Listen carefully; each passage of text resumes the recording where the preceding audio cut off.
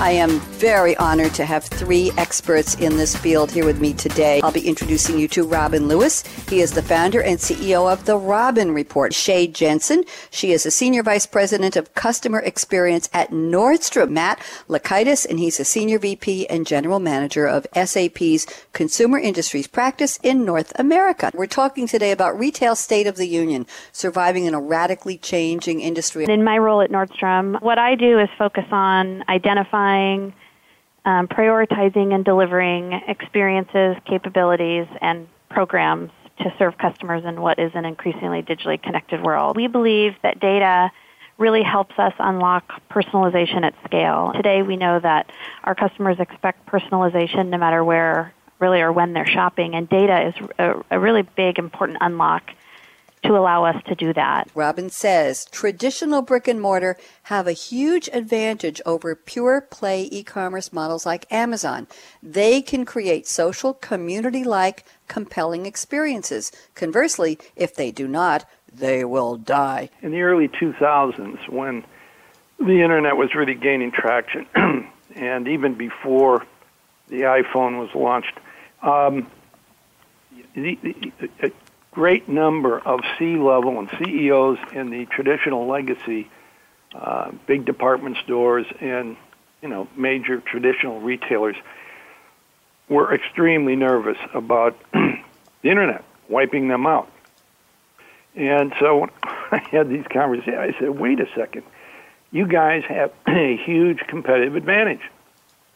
One, you can compete on both playing fields, both online as well as in the physical world, and more importantly, in the physical world, on that physical platform, you can create awesome, compelling experiences that these e-commerce guys cannot. On the other hand, as I said, so it's a great opportunity, but it's also a necessity because if you don't reimagine those big buildings full of stuff, with some great experiences, human touch, and so forth, I don't think you're going to make it.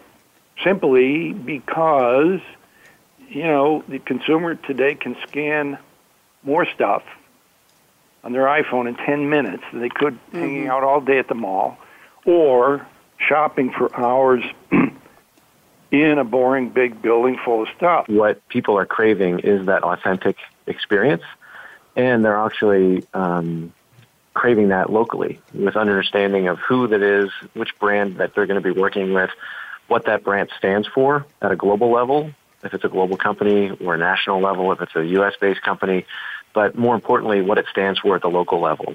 And it's much more than just delivering a fantastic experience in the store.